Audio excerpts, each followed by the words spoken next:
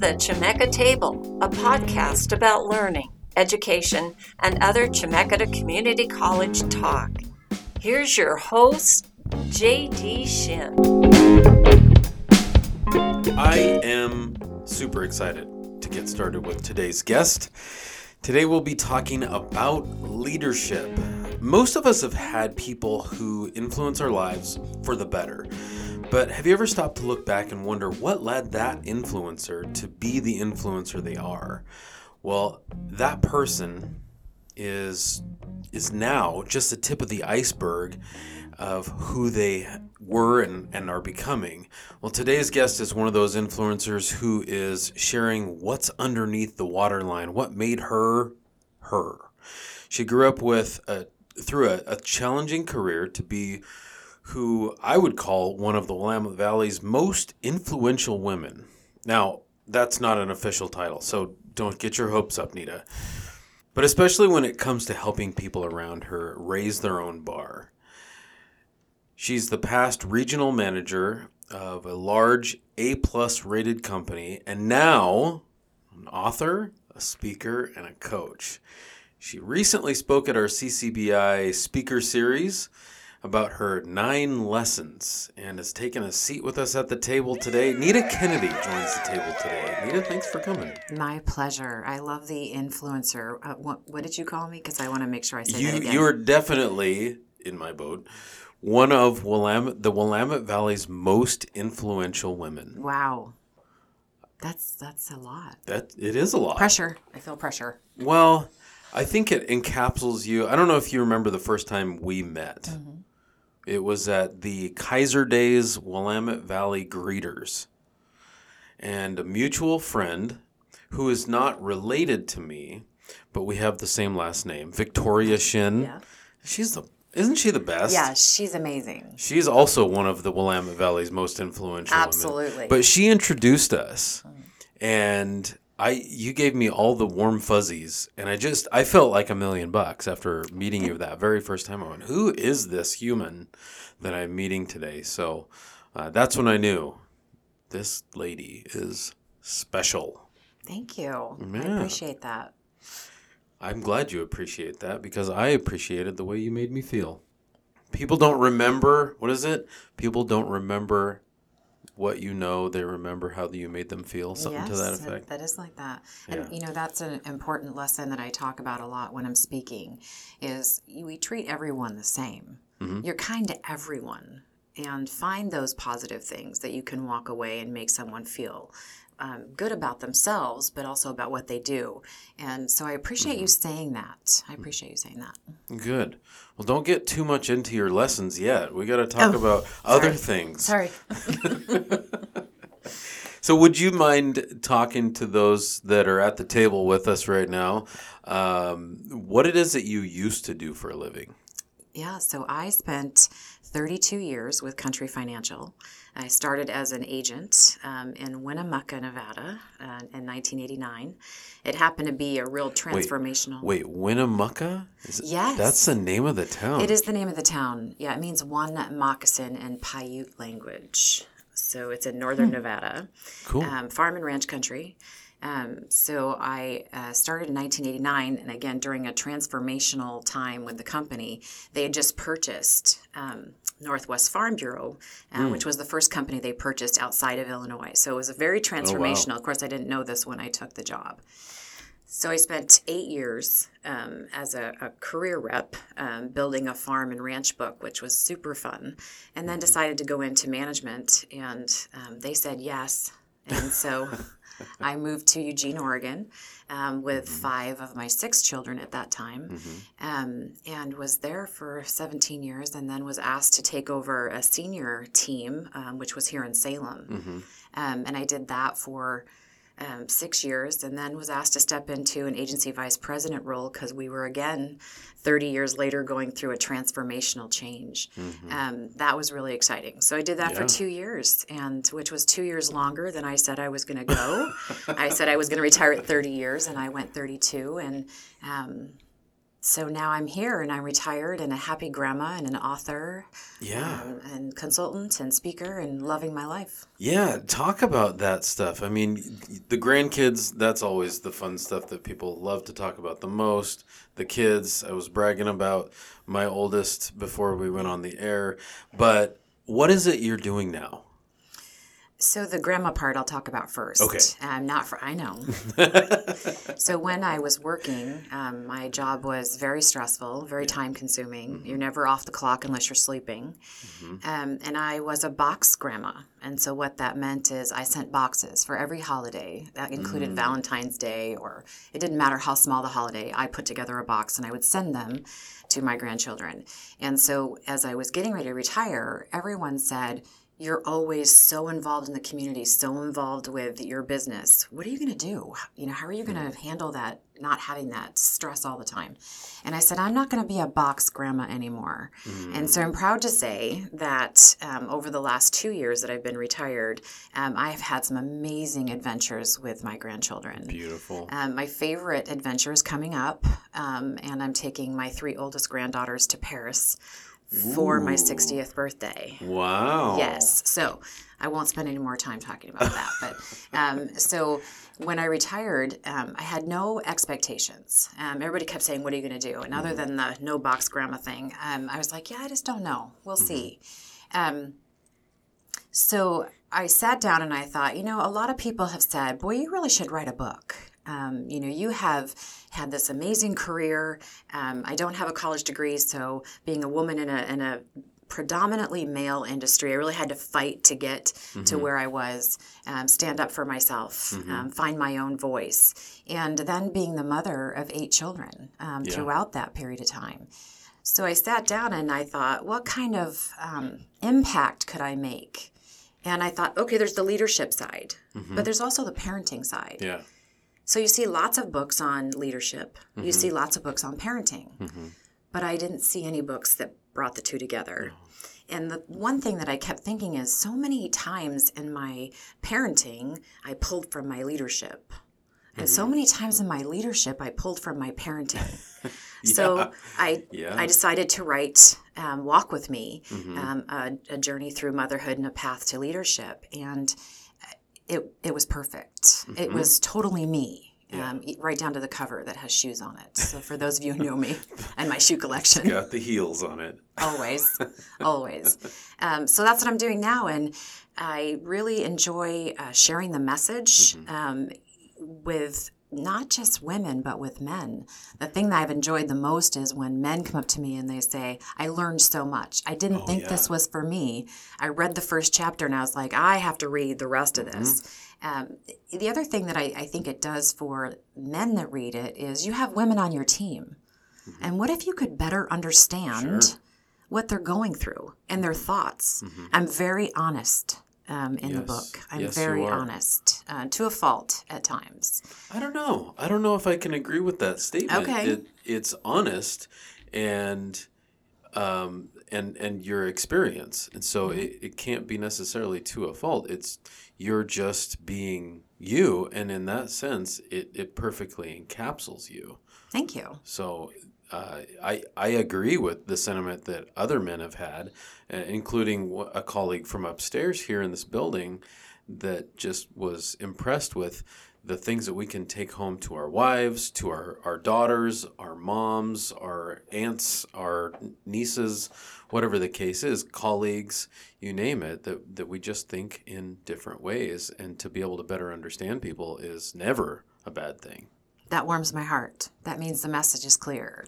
Yes. Yeah. Yes, it is. This is quite a mission, though, that you're taking on. So not only to, your target initially, as I understand it from our conversations, your target initially was, let's speak to the ladies. And so the book ends up being something that's wise for both, that both can benefit from this whole walk with me journey that you've been on. But then your consulting is more directed towards women. Is that correct? The consulting has been interesting. What I have found is I care so much and I want to empower people. And so people will call me. Of course, they've read the book or they know me personally. And I will have all these conversations and they'll say, do you want me to pay you for that? And I'm like, no. So what it's evolved into is really outside organizations bringing me in to speak to their, I want to say Salesforce because that's the last one I just did, but to nonprofits as an example. I've spoken at 2 or 3 different staff retreats. So that to me is getting the message out bigger. And I say all the time, I just finished another one and I said, read the book, because they said, are you doing coaching? I'm like, I am, but read the book first and look at those 9 lessons. Yeah. And is there something specific that you feel I can help you with? So I feel like it's really evolved into continuing to share the mission of Walk With Me. Can you articulate exactly what the mission is? The mission is to share my experience, strength, and hope, and to give people a voice.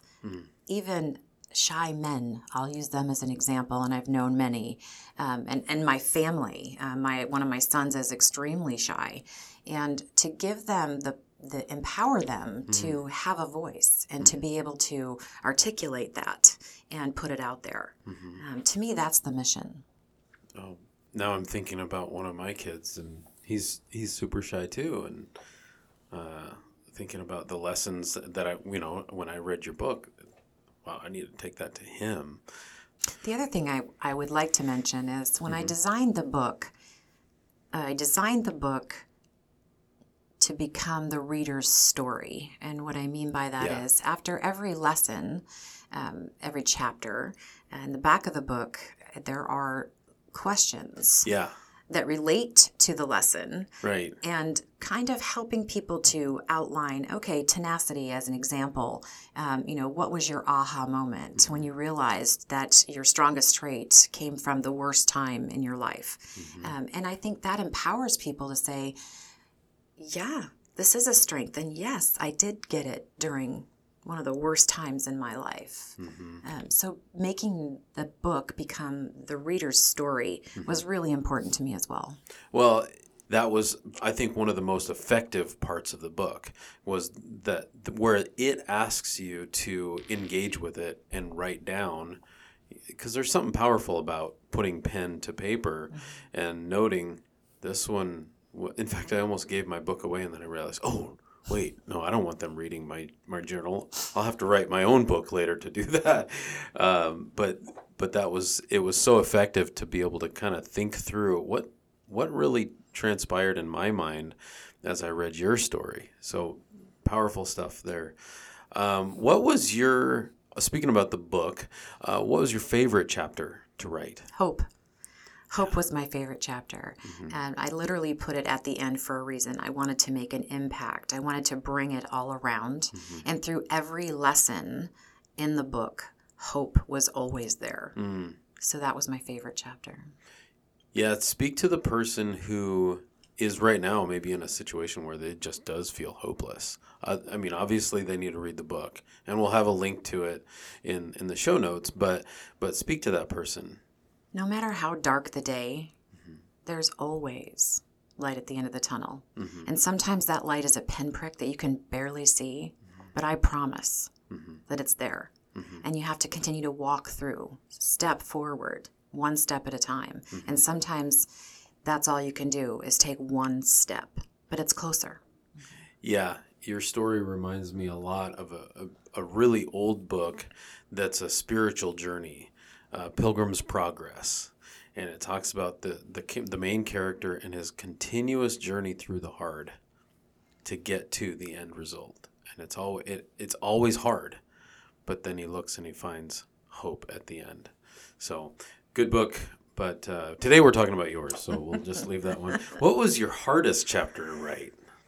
I would say the motherhood versus childbirth was hard. And I got a little cranky in the beginning of it. I know every time I reread it, I'm like, "Ooh," and I think I did. And I even said, "Okay, enough of that soapbox." And the reason that I say that is I have 8 children. I gave birth to 3 children. God put 5 more in my life when they needed to be in my life, and that doesn't minimize them.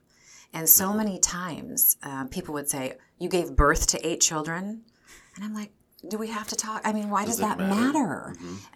Those 8 wonderful people have been in my life through their transforming years. To me, that's parenting. So I think I got a little frustrated in the beginning writing that chapter. And I think I actually said, okay, time to get off my soapbox. But I think I even said at a certain point, we're going to talk about my medical stuff. You know, I gave birth. I mean, it was just, I got so tired of answering that question. Yeah. So I think a lot of people I wouldn't answer. And so they really never knew. So again, it's very telling to read the book. The other part that was really hard is not all of my kids are perfect. And some of the really big parenting lessons came from really hard times with my children. I was not a perfect parent. I made mistakes. I talk about those mistakes. I talk about, one of my favorite ones is learning to say you were wrong to your children. That's a big one. Yeah. Because you're the parent. Right. And the story in the book is, I think one of my sons was 10 years old, and in our house, the sock box with that many children, right? We just threw socks into like a hamper. And if you got in trouble, you had to sort the socks. It was like, you would have thought we were climbing Mount Everest. I mean, it was just devastating to have to be told you were going to do the sock box. And so one of the 10-year-old boys, he had to do that. And he said, well, I'm done. And I'm like, there's no way. You've only been doing it for 15 minutes. No, I'm really done. And he, after, back and forth, he took me and showed me that, yes, it was done. And I said, I was wrong. I'm sorry. And he ran through the house yelling, mark the calendar. Mom said she was wrong. And I realized at that moment, you know what? It's okay to teach our children that we're not perfect and we can be wrong. And it's really okay to apologize. Right. That's one of those lessons that I immediately took into my leadership role and started thinking, do I tell my employees or my team when I'm wrong? Or do I have that same mentality I do as a mother? So it was a difficult, it really had to put some pen to paper on that one, and it was hard to write. Yeah, it gives voice to this idea that leave home at home when you come to work, where we kind of are the same person. Yeah. I mean, kind of is in quotes. So it makes it challenging to leave the ugly stuff at home, but bring the good, because the good comes out of the ugly. And I think there's 2 different pieces to that. So first, there's the mentality side of that, right? But there's the physical presence as well. And so I would say the lessons we learn are always with us. They make us who we are. But I had to really work to be present in situations. So as an example, when things were really at home and I was at work and I was trying to motivate my team, I had to really step back from the things are terrible at home. And quite frankly, I always knew what was going to happen at work. I never knew what I was walking into at home. So I appreciated that part. Sure. The harder part was my work was so encompassing. For me to walk in the door and be present with my children took more effort than the other way around. So we have to be present and still, hold on to those things that make us who we are. Yeah, absolutely. So far in your second career, what have you found to be the most incredible as you step into this form of leadership and influence? I love when people say our stories are so alike. Oh. So many times you feel alone. No one else is going through what I'm going through. Right. No one feels what I feel. Everybody else looks like they got it together. That's not the case. Right. I have my marketing is bookmarkers that have quotes from the book. And I will write that when I'm doing a book signing. I will write those quotes. And a woman came up to me and she said, I haven't read your book yet, but I'm super excited to read it. Will you sign it? And I said, sure. And I wrote, "You are enough, Nita." And she started crying. And she said, "No one ever says that to me." I said, "I don't even know you, and I know you are. You're here. You're looking at ways to better yourself." And I think that's so important. Yeah. So that message that I continually hear from not just women, but from men as well, empowers me to keep going. Yeah. How can it not? When you see the results immediately in front of you, it makes all the hardship that's gone on previously suddenly become clear as to why it had value. Absolutely.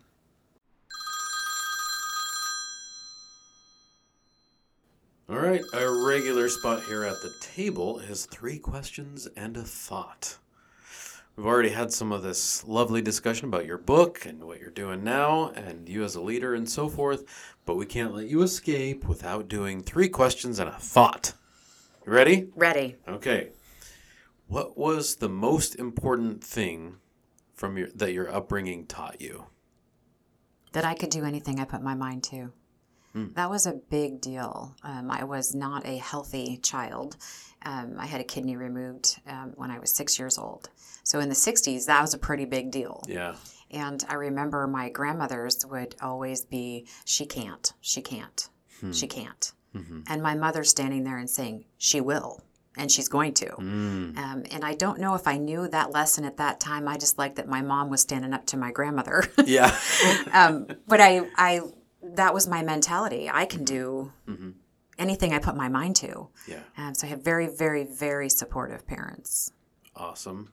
That's a fun one to get that recognition, not recognition, but that realization.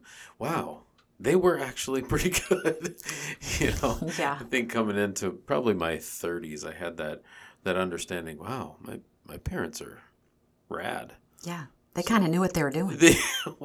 They pretended well, at the very least. They tried. They knew that, though. They made an effort. They made a huge effort. Yeah. What do you enjoy most doing when you're in the Pacific Northwest? Everything. I live in Arizona now, so I left the Pacific Northwest. Right. And so we're gone. We're on a 4-month road trip right now. So this is the first month. And the first month is always in Oregon. And I had a granddaughter graduate from high school and a friend's son graduate from college. So 'tis the season, right? Right.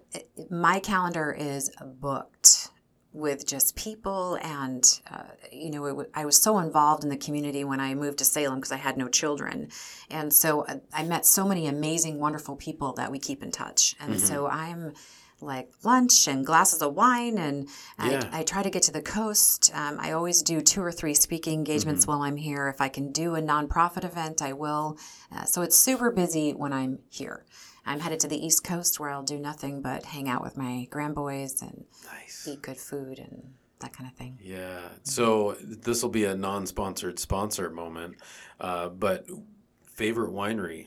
I mean, the Willamette Valley's kind of a big deal for it, so favorite winery around here. Is that question number 3, or are you throwing an extra? I'm just throwing an extra one in there. Okay, so I will say that I am meeting someone at Willamette Valley Vineyards today, and also that I will order cases of wine to be shipped to me in Arizona.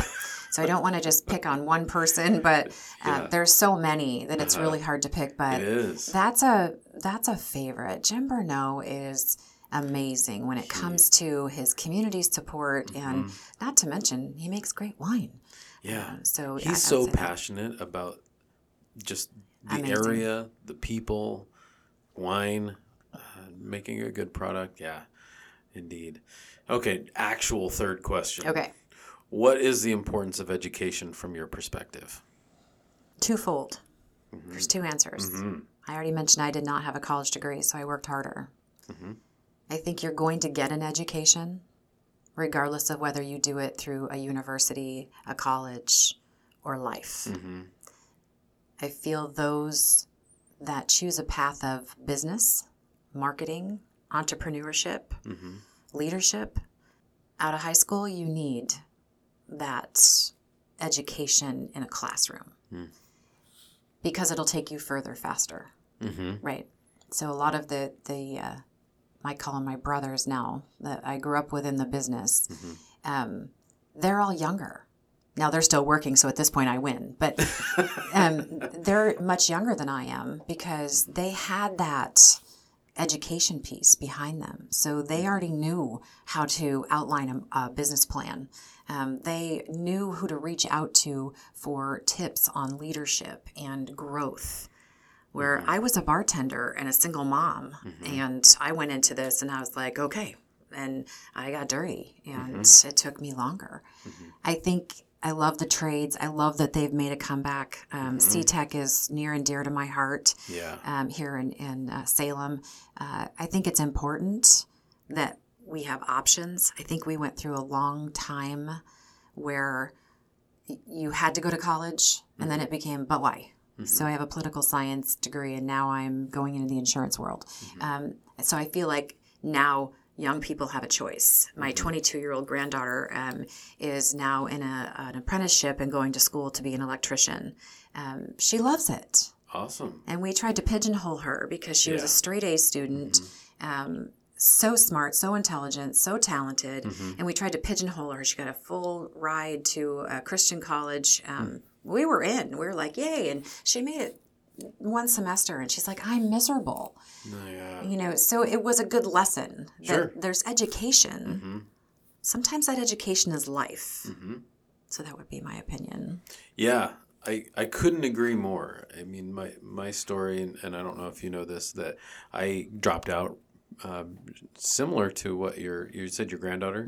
Yeah, it was terrible. I hated it. And it wasn't the school. It was just I was not engaged. And so I dropped out, took off 17 years, and went back. But my grades my freshman year were horrific. They reflected my experience. And then my grades later were much better. I had some of those life lessons. I'd gotten messy. I'd bumped my head multiple times. And that made that education, despite what it was, it might have been a degree, it might have been a trade, but whatever it is, the bumps on my head definitely helped my learning later in life. So, okay, can you share a quote that has led you to be where you are today and how that's played out in your life and career? I love this question. I get asked it all the time. And I'm going to tell you that when I read this, it was on a billboard in Eugene on, I want to say 11th Street. And I was driving to work. This is how I so remember this. And I looked at it and it said, smooth seas don't make a skilled sailor. Yeah. And I was in some rough waves at that point in my life. And I had to, next day, slow down and read it again. Did I read that correctly? And it goes back to we were just talking about all of those hard things that we do make us who we are. Absolutely. It gives us those skills. It gives us those traits. Some of those traits we're pretty proud of. I would not have tenacity if I wasn't in those waves. Yeah. There was a book that I read that was, and I'm not going to remember the author, which I apologize for, but it was called Bounce. Oh. Yeah. So what he talks about is just that in this book, and I love the book. He talks about just write down the trait you're most proud of or that you're most recognized for. And so you do that, and then he talks about when did you first realize you had that trait? And 9 times out of 10, it's when it was a rough sea that you developed that trait that you're most proud of or that you're most known for. So I would say, and I believe it's Theodore Roosevelt said, smooth seas do not make a skilled sailor. Smooth seas do not make a skilled sailor. Beautimous. I love that one. I need to put that on my wall. I love that. It's a good one. Put it right next to the old Rocky quote when he's talking to his son about hard stuff. All right, time for table scraps, our little trivia segment. Oh, no. I think I'm not good at trivia. Okay, go. It's going to be fine. Okay. You won't get hurt. Oh, good. Here's your question. Since you're an author, today's table scraps question surrounds authors.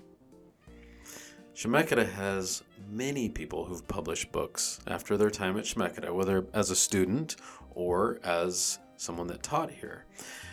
This award-winning poet is now a professor at Columbia University. Please give your answer in the form of a question. Who is Holy Wow? I've never heard of Holy Wow. Holy Wow. Holy Wow. So they're a poet. They're a poet. Taught at Columbia. Teaches at Columbia. Currently. Mm-hmm. Okay, that's good information. I'm going to know this person, aren't I? Maybe. Because you wouldn't have asked me if I didn't know this person. Now I'm embarrassed. Yeah, I got to stick with my Holy Wow. Okay, sticking with Holy Wow. that? Holy Wow is not the correct answer. Okay. Shane McCrae. Yeah, Do you know Shane? I know the name, but I can't place the face. Maybe you've read his poetry. Maybe. But that's really cool. Shane actually came to school here and then went and got degrees and such and came back and taught.